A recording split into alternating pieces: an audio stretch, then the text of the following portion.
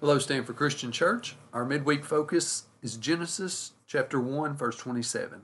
It reads, God created humankind in his image. In the image of God, he created them. Male and female, he created them. God created you and me to show his greatness. He created us in such a way as to bear many of his attributes. We can love and we can be just, understand good and evil. We are creative and thoughtful. These are all examples of attributes of God which we can live out because we are made in his image. But those attributes are distorted by sin. They still exist in every man and woman, but they are distorted. It is only in salvation through Jesus that those attributes of God are restored in us.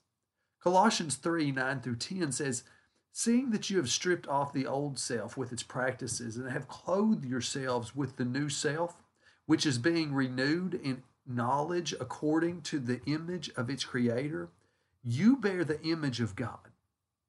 And God is clarifying that image through your salvation.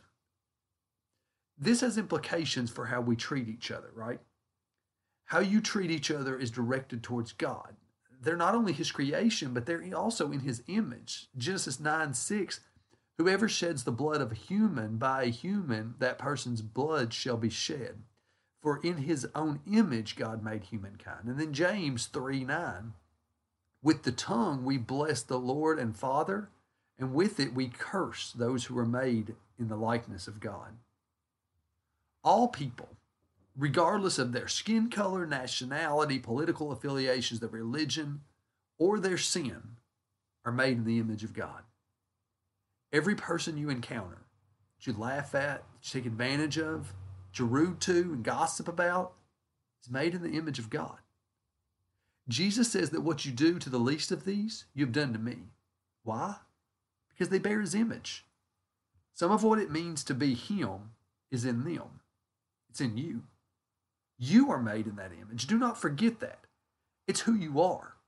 God made you to be who you are, and you have great worth. He has a special place for you in his world and in his kingdom. Know that. Through Jesus, that image can shine. You can be a light in the world, showing the greatness and the love of God, making this world a better place.